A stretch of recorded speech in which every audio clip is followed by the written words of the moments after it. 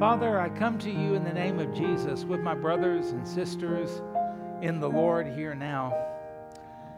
And before we open up your word and look at it, we want to ask you to make our hearts and our minds to be right with you, to understand, to grow, and more than that, to apply what your word says in every part of our life, that we might be good ambassadors for the Lord Jesus Christ. And Lord, I know that there's a lot about this season of the year that probably doesn't please you. But Lord, may we take the time in this season of the year to remember who you are, why you came, what you have done, and be reminded once again that there's no other name under heaven whereby we must be saved. And I pray we wouldn't be shy. I pray we wouldn't be ashamed. I pray that we would be bold, and I pray that we would be powerful. And I pray that we would also speak in love to people, and that we would point out Jesus, and we would pray for people and take advantage of the opportunity that we have during this time of the year when families get together. Whenever somebody may ask us a question, something about Jesus, something about Christmas, something about the birth of Christ, I pray, Lord, that we would be able to tell them about the cross and tell them about the resurrection, to tell them that He's coming again. And we pray that the Holy Spirit would empower all of that. And we pray also, Lord, that we would not forget people who are suffering, people who are sick, that we wouldn't forget people who are needy, that we wouldn't forget people who don't have any clue about what this is all about, and some people who, frankly, are selfish in all of this. And help, Father, all of us to have the ability to share Jesus if we're saved, and to believe and to trust Jesus for those who are unsaved. And you're the only one that can do anything with all of that, because as Isaiah said, who has believed our report? And it's not really what we report or how we report it or how skilled or how good we are. It's about you revealing yourself. So, Father, please minister to people, minister to the hurting, minister to those who are doing without. And we pray whatever the condition may be, let them see Jesus and let them come to know Jesus, and open up doors for us to share Jesus with other people and to truly remember the reason for the season, and that is the death, burial, and resurrection of God in the flesh, the Lord Jesus Christ. So thank you for dying for us. Thank you for paying for our sin.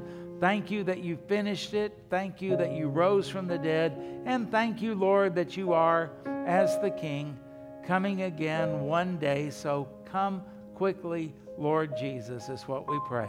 In Jesus' name, amen. Well, if you'll take your Bibles this morning, and I want to look a little bit more at what we've been looking at in John chapter 4 and make the application, and we'll kind of start with that. What an awesome opportunity that we have at this time of the year to do more than just, spout a few cliches. In our Sunday school lesson in the introduction, I talked about how many times have we heard this, we need to put Christ in Christmas, okay? Let me ask you a question. So what? What does a lost person think about that? Does that mean we just mention Jesus, or say some people believe in Jesus, or 2,000 years ago something happened that must have been significant, but I don't really know what it is? Does it mean maybe we need to have Santa Claus bowing before the manger or something like that? Is it that we need to make sure we have a nativity scene somewhere, or we need to have something religious, they might say? And none of that is very satisfying. None of that really does any good for anybody, because they just don't know what it means. The Apostle Paul said in the 10th chapter of Romans, well, how are they going to call on somebody in which they don't believe? And how are they going to believe in somebody that they've never heard of? And how are they going to hear unless somebody, King James says preaches, but that word means just a proclaimer. How are they going to believe unless somebody tells them? Let's put it that way. And so the plan of God is, and has always been, in Acts chapter 1, verse 8, that Jesus told the disciples, and when the Holy Spirit has come upon you, you shall be witnesses unto me in Jerusalem, Judea, and Samaria and the uttermost parts of the earth. Jesus himself said when he gave the Great Commission that we are to make disciples of all the nations. That's our job. That's why we're here. Paul put it this way, that we are ambassadors for Christ. Ambassadors. We represent Jesus. We speak for Jesus while we're here on the earth. And yet sometimes the best we can do is say, He's the reason for the season. Now, you know what that means. I know what that means. I can even say amen to that, can't you? But how many of your family members have no idea what you mean by that? How many people do you go to work with that have no idea what that means? How many people do we have in our neighborhoods that none of this stuff about Jesus and mangers and, places like that, none of that makes any sense to them at all. In fact, they'd rather have Frosty and Rudolph and Santa Claus. That's a whole lot more fun, and it makes more sense. If you're going to pretend something, don't just pretend about somebody named Jesus that we don't even know. Go ahead and pretend that there's a Santa Claus in the North Pole making toys, bringing them out with Rudolph and all of those guys, and leave him cookies and milk and all of that. I mean, it doesn't take long to say that's a whole lot more fun than what you guys believe and what you all talk about.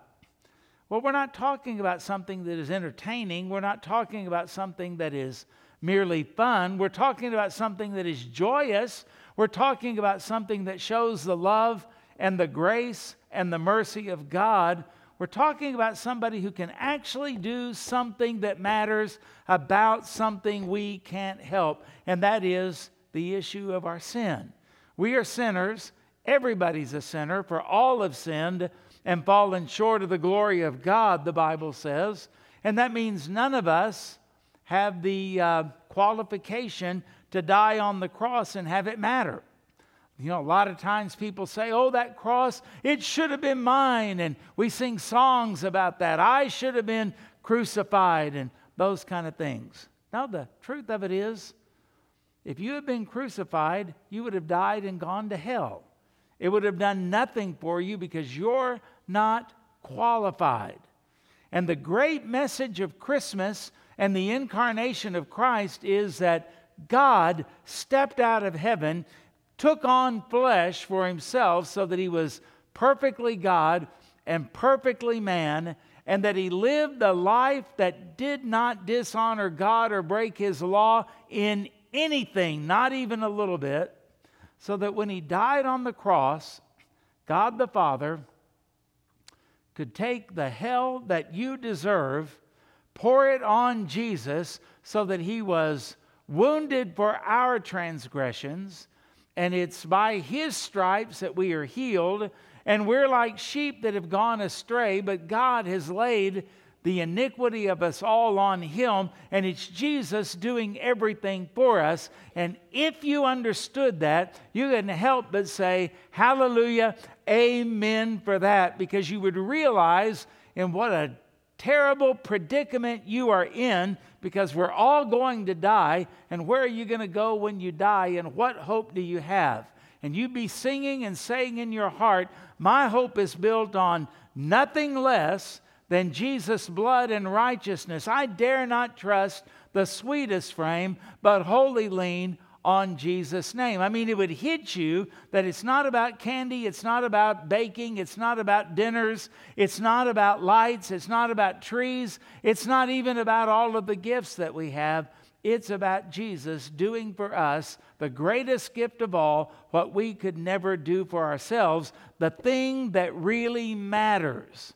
I don't know of a parent or even a grandparent that doesn't get somewhat frustrated that when you buy presents for a kid, there's a good chance in a year it's broken, it's out of style, there's something else that has taken its place, and you never can really buy enough or buy the right thing. And what was really a good gift this year, I promise you it won't be that great next year. And in 2 or 3, 4, 5 years, it'll be an idiotic gift, actually. And you always have to find out what's cool, what's in style, what really matters, what do they really want, and you have to fight with that all the time. And then when you think about it, think about God. He gave us the greatest gift of all. He gave us His Son to pay for our sins, and that will never go out of style. That will never be expired. That will never be irrelevant. That will never have to have batteries. That'll never have to be replaced with anything else. Once and for all, Christ has paid for our sins. And it doesn't matter if you're dying this year, because some of you might, I might, who knows? It's not just for the deal is good if you buy within the next 5 years.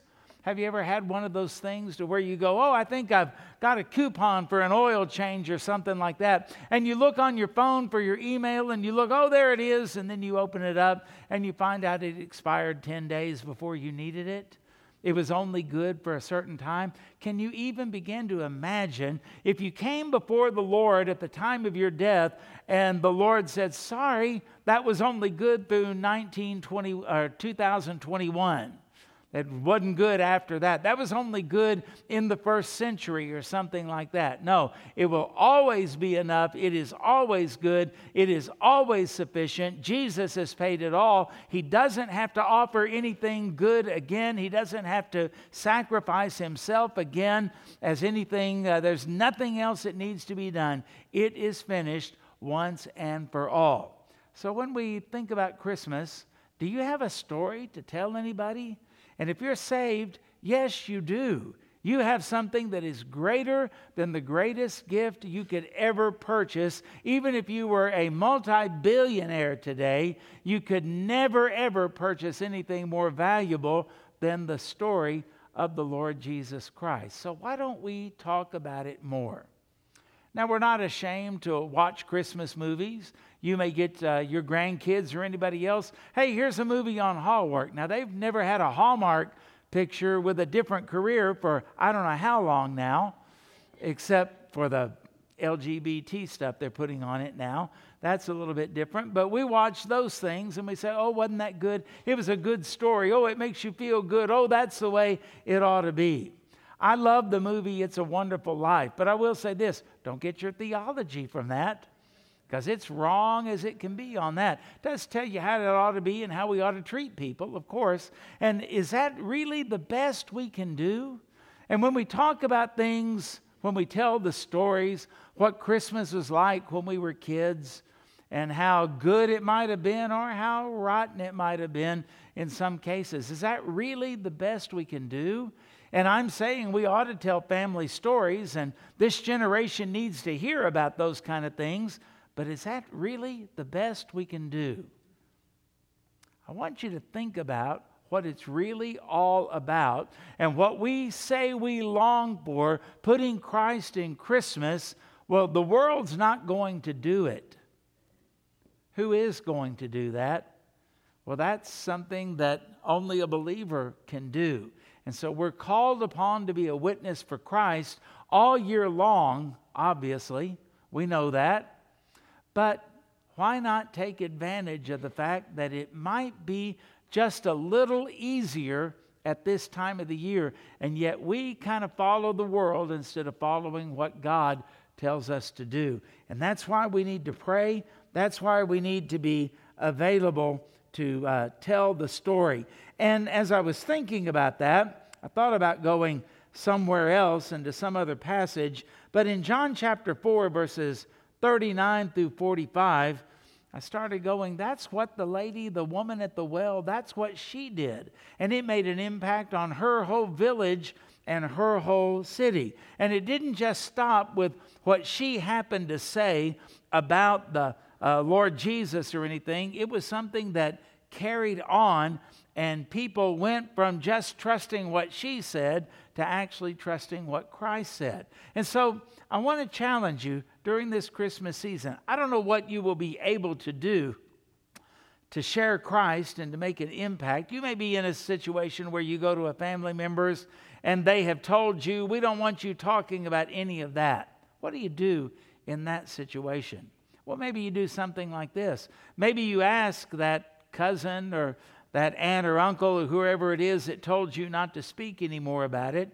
Just ask them, hey, before we eat, would you mind if I prayed? And maybe in your prayer, you thank the Lord for the family, you thank Him for the food, and then you thank Him that Christmas matters because He came to die on a cross for our sins, that He lives and that He is raised from the dead. There are probably very few people that are going to go, stop, I didn't give you the agreement to pray after all of that. But usually when you pray, you can kind of put the gospel in the midst of all of that. Maybe it's the kind of thing to where when you are getting ready to open gifts and you say, could I share a little bit about what Christmas was like when I was a kid? I think the family needs to know that. And maybe they go, well, yeah, go ahead, Grandma. Well, when I was a kid, we didn't have this and we didn't have this and life was kind of hard. But I'll tell you what made it all worthwhile. We trusted in Jesus, and the greatest gift ever given is not a Tonka truck or a Lego set. It's Jesus Christ, our Lord and Savior. Maybe you could find a way to do that. Or maybe you could ask them, could I read the Christmas story before we open our gifts? And a lot of people, you'd be surprised. They'll go, yeah, you can go ahead and do that. And you can tell them about Jesus and why He came. And we could take advantage of this situation if we would. Now notice how it worked, and I know it wasn't Christmas, but in John chapter 4, 39 through 35, when we look at all of this and we see the telling of the story of Jesus by this Samaritan woman that nobody really wanted to hear from, something really seemed to matter when she began to talk about Jesus. And it reminds me in Romans chapter 10, verse 14, I'll get to our text in just a moment, sorry. It says, how then shall they call upon Him in whom they have not believed? And how shall they believe in Him of whom they have not heard? Well, that's a good question, Paul. How is that going to happen? And he goes on to say, and how shall they hear without a preacher? Now, preacher doesn't mean somebody standing behind a pulpit in the church. It's a word that means somebody who will testify. There are a couple of different words that can be used that are translated preacher, and one of them is kind of like the idea of the town crier, bringing a message from the king into a village and saying, hear ye, this is what the king has to say about whatever the law might be. We are the ones to proclaim this to other people, and we may get upset because they don't seem to believe, and the way they act the way that they do. Then how in the world are they going to be any different if we don't tell them? And why do we keep our mouth shut? Why is it they are so bold to march in the streets about their perversion, and we are so shy about just proclaiming the truth? And I'm not saying we need to go march out on the streets and be like them, but I am saying this: we need to speak up when we have the opportunity, and to do it in love, and to do it in a way that doesn't just give the lost world something that I'm not sure how to do this, but I'll try. Tell them what it really is all about. So now we're at our text in John chapter 4, verse 39. And it tells us this story, and many of the Samaritans of that city believed in Him. Now look at this. Because of the word of the woman who testified, He told me all that I ever did. Now look at verse 40. So when the Samaritans had come to Him, they urged Him to stay with them. And He stayed there 2 days. What was the point of all of that? Verse 41.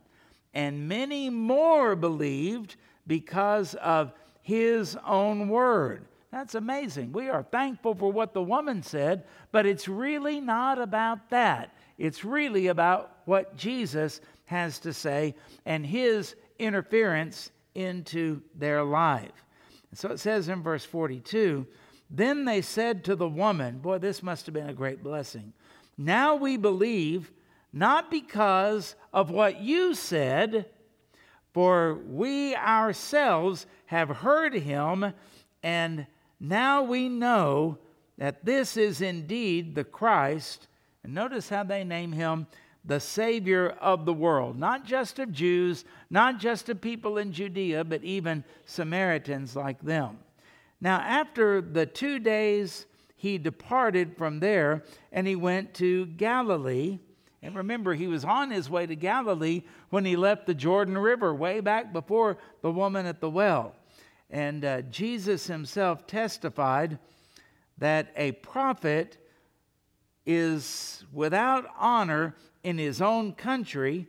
And why did he bring that up? I'm curious about that. But he goes anyway.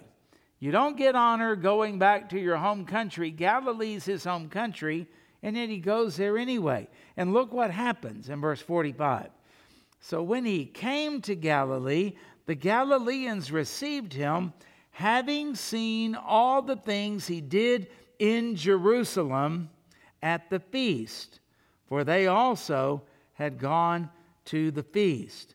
So I look at all of that and I go, what a great story, and how much fruit was born in that situation by the Lord Jesus. Well, all of it by the Lord Jesus, but he even used a Samaritan woman. Now remember, that Samaritan woman is coming to the well at a weird time because nobody liked her. Nobody trusted her, and the women didn't want to be around her at all. And yet she ends up, this reject from this society that was there, this reject ends up being the one that shares the gospel and talks about Jesus. You know, some people kind of have the idea, well, I don't know enough to witness. Well, put yourself in her shoes.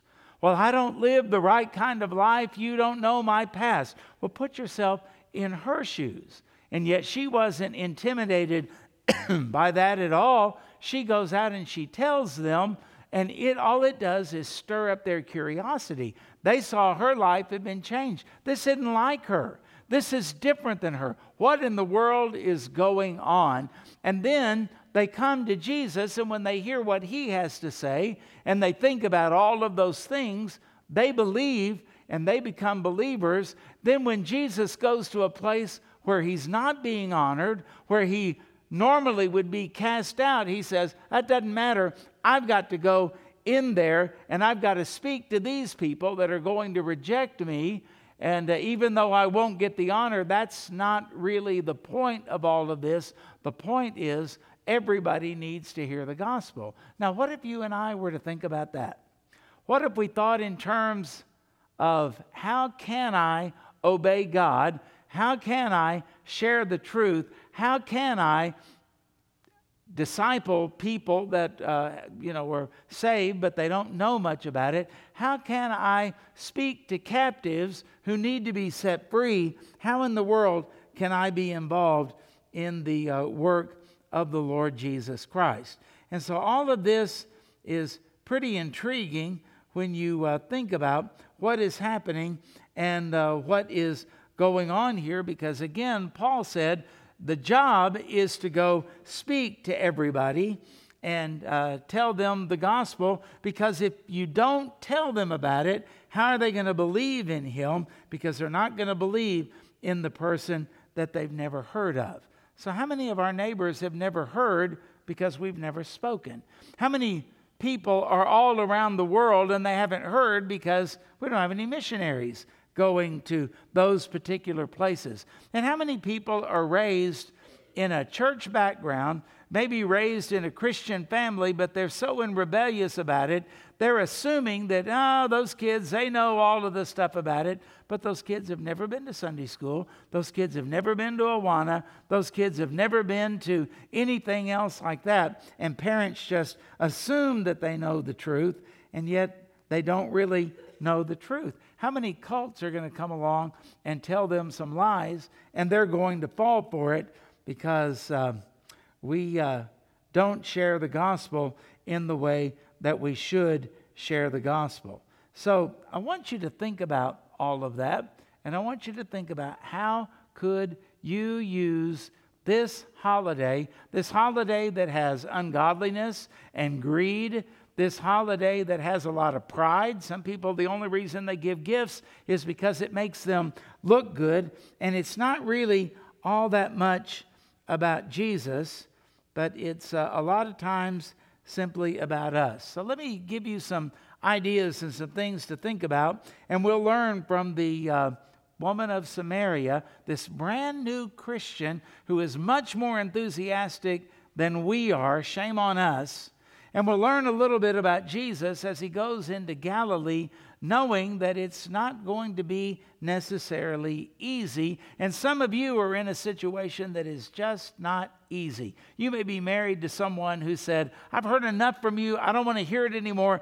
Leave me alone. Now, how are you going to witness to them? And what are you going to do in that situation? Maybe your parents have told you, be quiet. We're tired of hearing about all of this. We know all of that. No more of that. You're a high and mighty, goody two-shoes, holier than thou type person. I don't want to hear it anymore. Okay? Let's think about this. Number one, the story and its impact is actually telling us the meaning about Christ. Because so many people will say, well, I believe in Jesus, and I believe that he was laid in a manger and all of that. So what? Let's move on to the important stuff, because they don't really get the whole idea about Jesus and about who he is.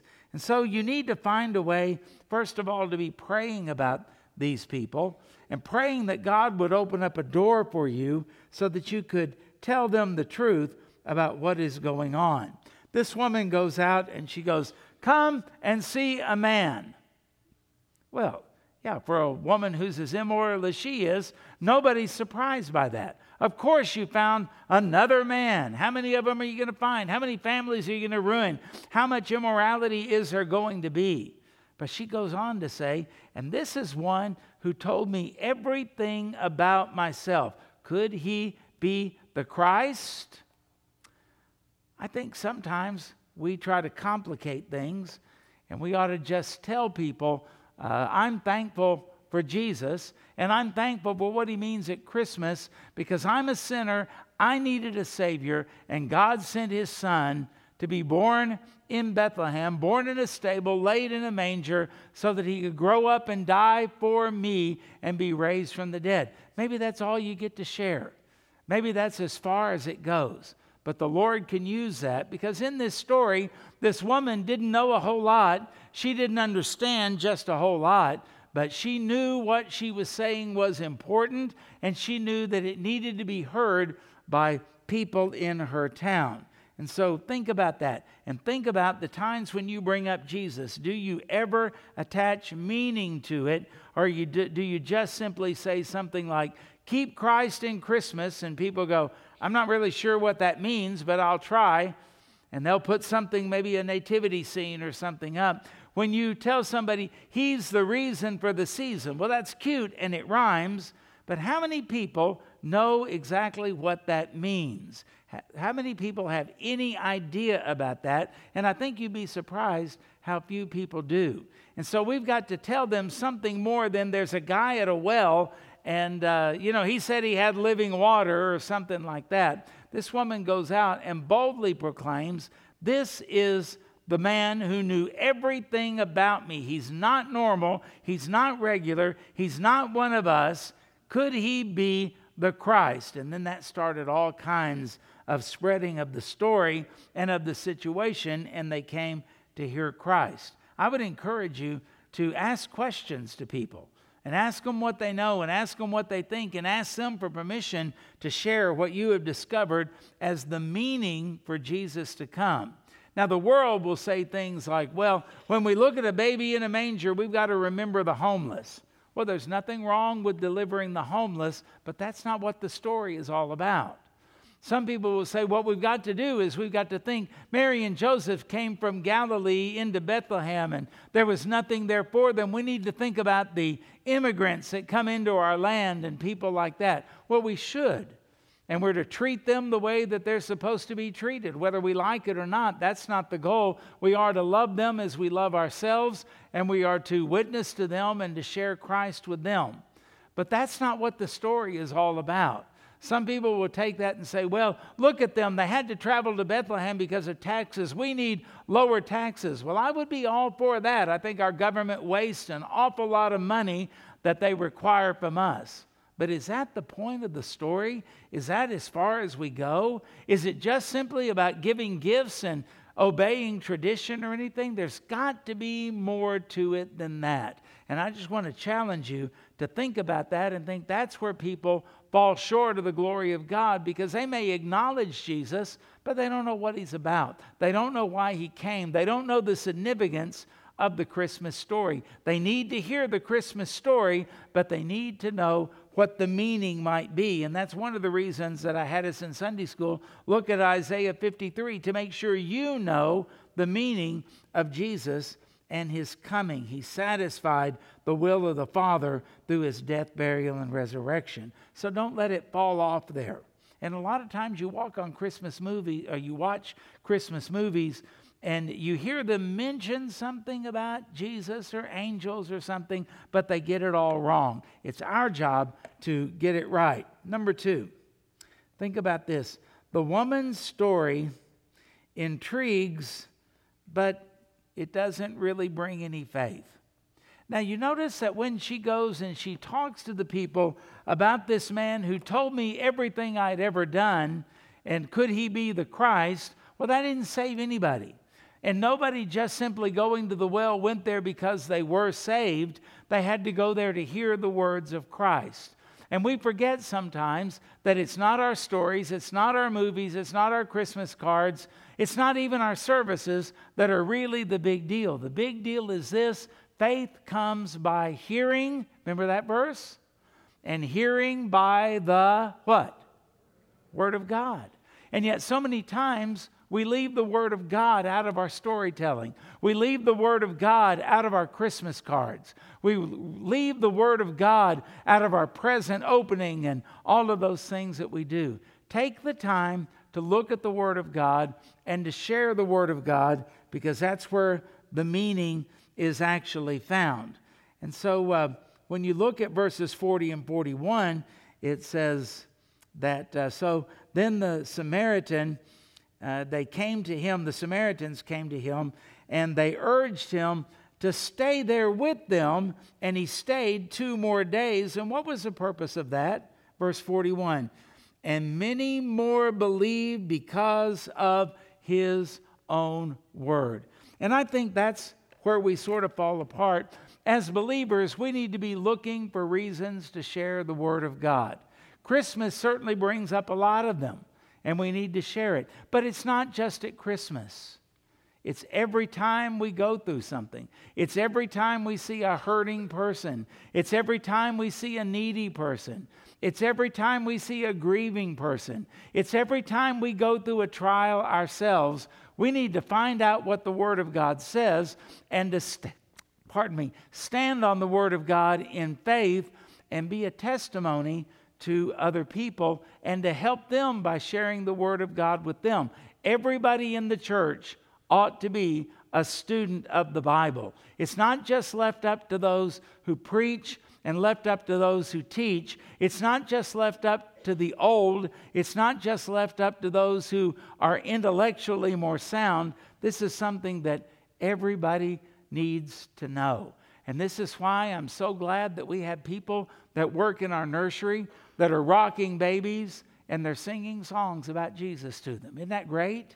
And the baby doesn't understand anything about it, but seeds are being planted in their minds and in their hearts. There are people who teach our little kids and our toddlers and our preschoolers and our children, and they come in every week and they tell them something about Jesus, and they give them a Bible verse that they can memorize. That's why Awana is so important, because little kids are learning the Word of God. Even if they don't understand it, even if they don't get it, the Word, the Bible says, does not return void. But it is to be planted, and it is to be watered, and it is to be harvested. And that's the job of everybody in the church. And some doors open for you, and some doors don't. Some ministries are available to you, and some are not. But you are to do it everywhere, all the time, in any situation, wherever God may open up a door for you. And this is all about glorifying the Lord and serving Him and giving out the Word of God, because how are they going to believe if they've never heard of Him? And how are they going to hear if nobody makes the proclamation unto them? And so you are to be a proclaimer of the Word of God and of the Lord of God. And Christmas is a great time to start. Christmas is a great time to observe other people as they do it and to ask them what they do if you know someone who is like that, and then begin to apply it to your life, to every situation. Thirdly, we notice here that the story is about personal repentance and faith. Personal repentance and faith. It's not enough just for someone to know, yeah, Jesus came. Okay, I'm saved. No, that doesn't do it. Somebody else says, yeah, I get the story. He was laid in a manger. Wise men eventually came and all of that. That's not enough to save you. The Bible calls us to repent of our sins and put our faith in the gospel of Jesus Christ. Now, that's not something you can force anybody to do. That's not something you can talk anybody into. That's not somebody that you can manipulate or anything like that. That is the work of God. You see, you can witness to people and you can share Jesus with people, and you have to remember that the Word of God will not return void, the Bible says, that it will accomplish what it was sent forth. And so we share that scripture and we plant it like seeds upon good ground. And that's what we pray for.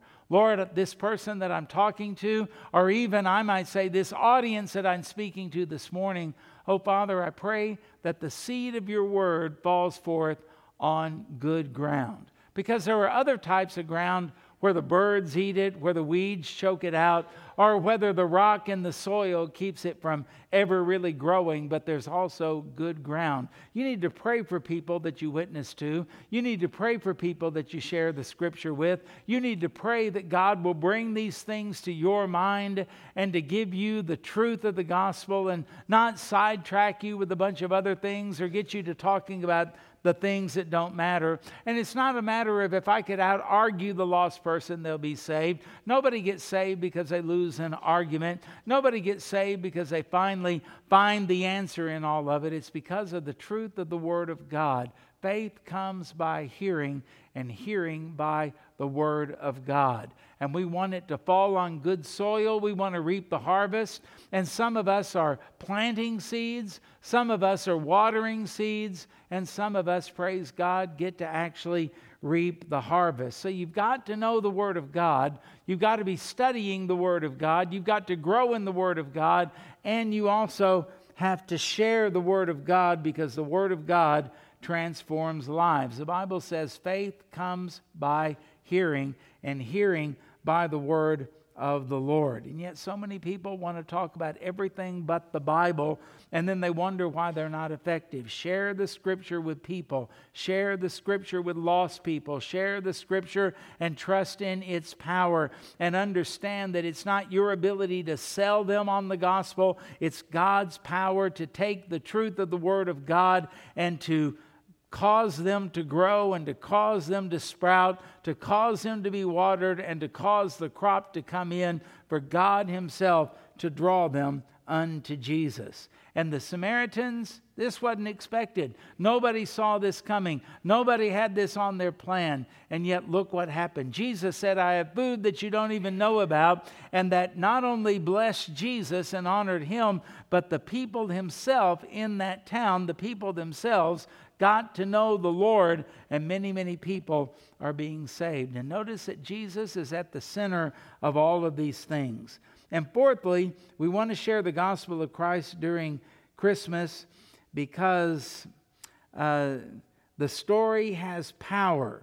And this power that we think about may be in a hard place. Now you notice when you get down to verse 45, Jesus quotes something that has been said before, and it's in all of the Gospels. A prophet's not without honor except in his own hometown. Okay, so why bother? We'll get a stranger. We'll get somebody who's not from here. But Jesus didn't do that. He goes into the very hardest of places. And you know, sometimes you do too. Because it is easy to share with a stranger. I know that I've been on enough mission trips to notice that sometimes, whether it was back when we went to Venezuela 30 years ago nearly, we went and knocked on doors. Now, we don't do that at home, but we did it in Venezuela because those people would open their doors. They would see us. They would bring out chairs. They would bring out something for us to drink. They would sit around, and they were so polite and they were so kind. After that particular trip was over, I sat with Pastor Enrique Montoya, and I said, this is so cool. Man, we were able to talk to a lot of people in Guanare, and they were all so kind and so nice, and they listened and they asked questions. That's just awesome that you can do that, because this doesn't work very well in America. And he said to me, the truth is, they don't do that for us. I said, really? They were so nice and they were so kind. And he said, only because Americans were on their front porch. And the only thing they were doing is saying, why are these people here from North America? And why are they on our porch? I want to find out why they're here and what their motive is for coming down here.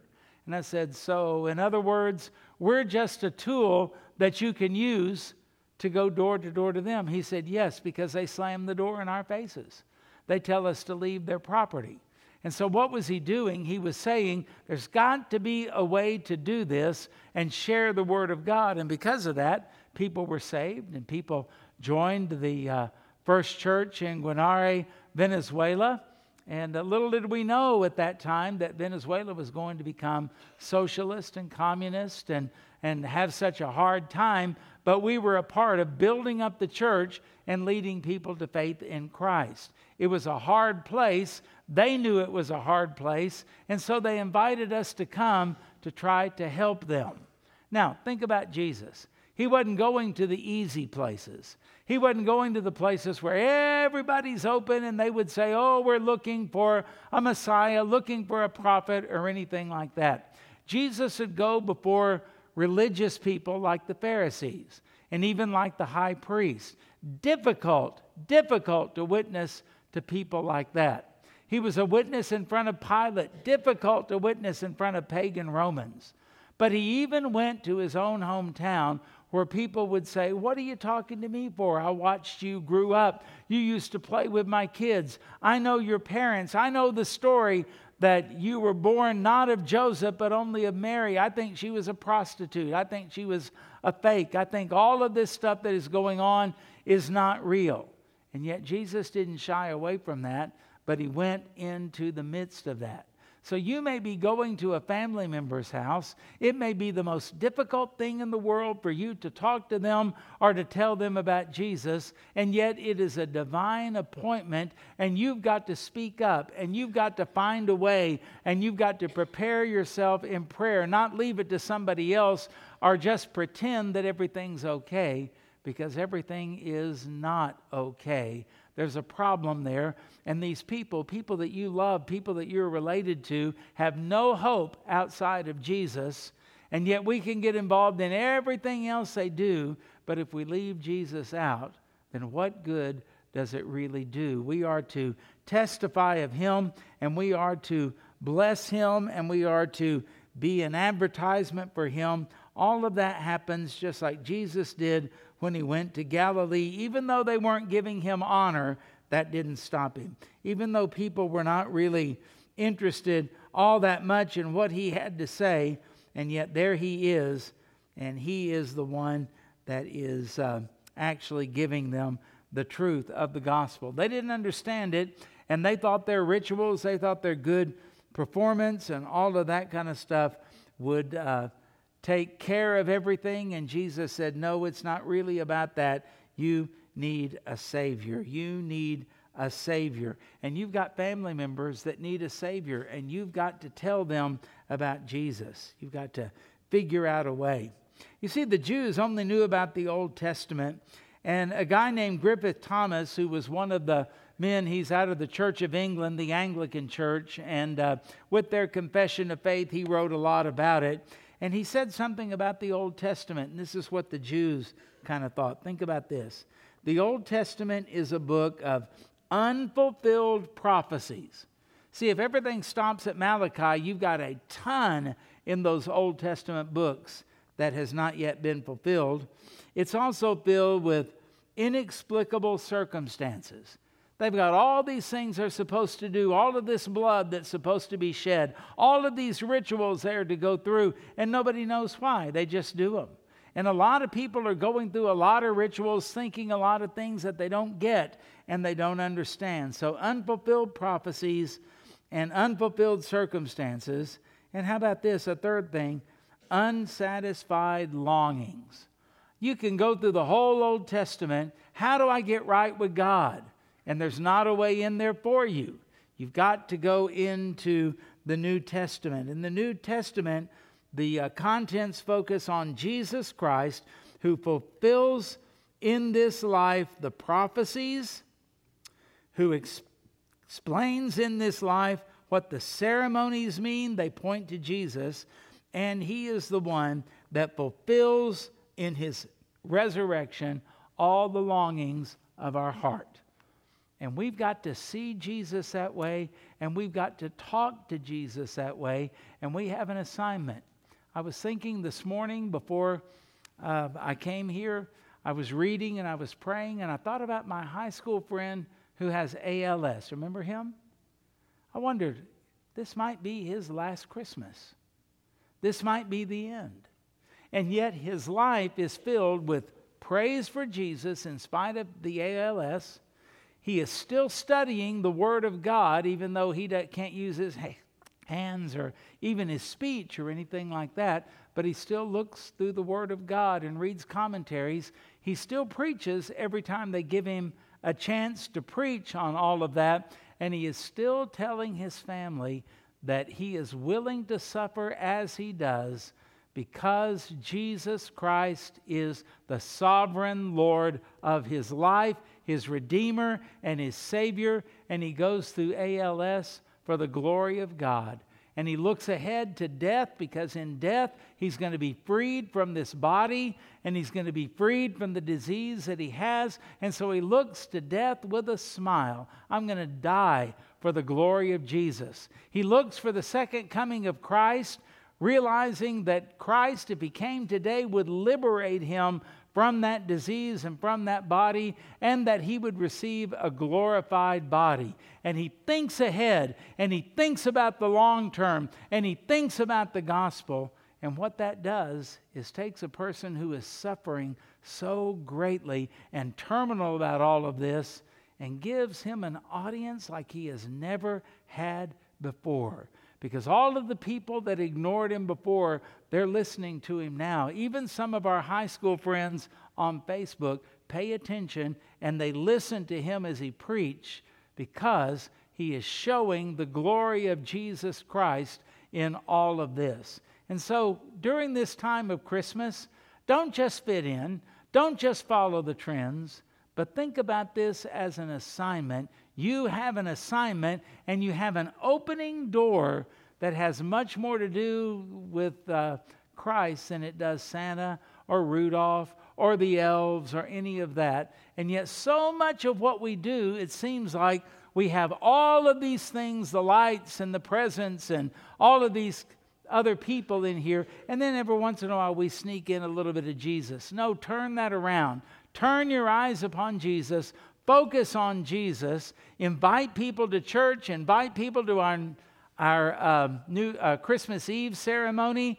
And write a note with a scripture card in the cards that you send out. Maybe there's a verse that you want to use. Maybe there's some kind of a post you want to make in maybe Facebook or Instagram or whatever you use. But think about Jesus in everything that you do. Remember that the word will not return void, and take advantage of this, because people are at least aware of him. And if you've never trusted him today, will you trust him today? Because he gives the gift that'll never wear out. He gives the gift of eternal life and a right relationship with God. It never expires. It's never out of date. It's never anything that is obsolete. It is always up to date. It lasts for eternity, and it's given freely to all of those who will trust in his death, in his burial, and in his resurrection as the full payment for sins. Can it possibly get any better than that? And I'll just say, no. That's the greatest gift of all. Share it with somebody else during this Christmas season, and indeed all year long. That is a command from the Lord Jesus Christ. So let's pray. Father, as we think about gifts, we think about what we can purchase, what we can buy, what we can give, the smile that we can put on other people's faces. And yet we realize they only last so long. They only last to a certain degree. And they grow out of style, and kids outgrow them, and they wear out and they fall apart. But we realize that in what you give for us through the death of Christ, it is never going to go astray. It is never going to wear out. It'll never be obsolete. It'll always be based upon the words that Jesus said, "It is finished." And we know that when he said that, he means forever. So we want to say thank you for that gift. Now help us to share that with other people, and help us to take advantage of this season of the year to talk to people about Christ, who he really is, and let us not just be complacent about it or get caught up in all of the worldly temporary stuff. Let us see all of this as a grand opportunity in your eternal plan to fulfill your will and to bless other people. And we pray that people would be saved through all of this. And we pray that we would all have a passionate heart about witnessing for Christ. And it's in Jesus' name that we pray. Amen.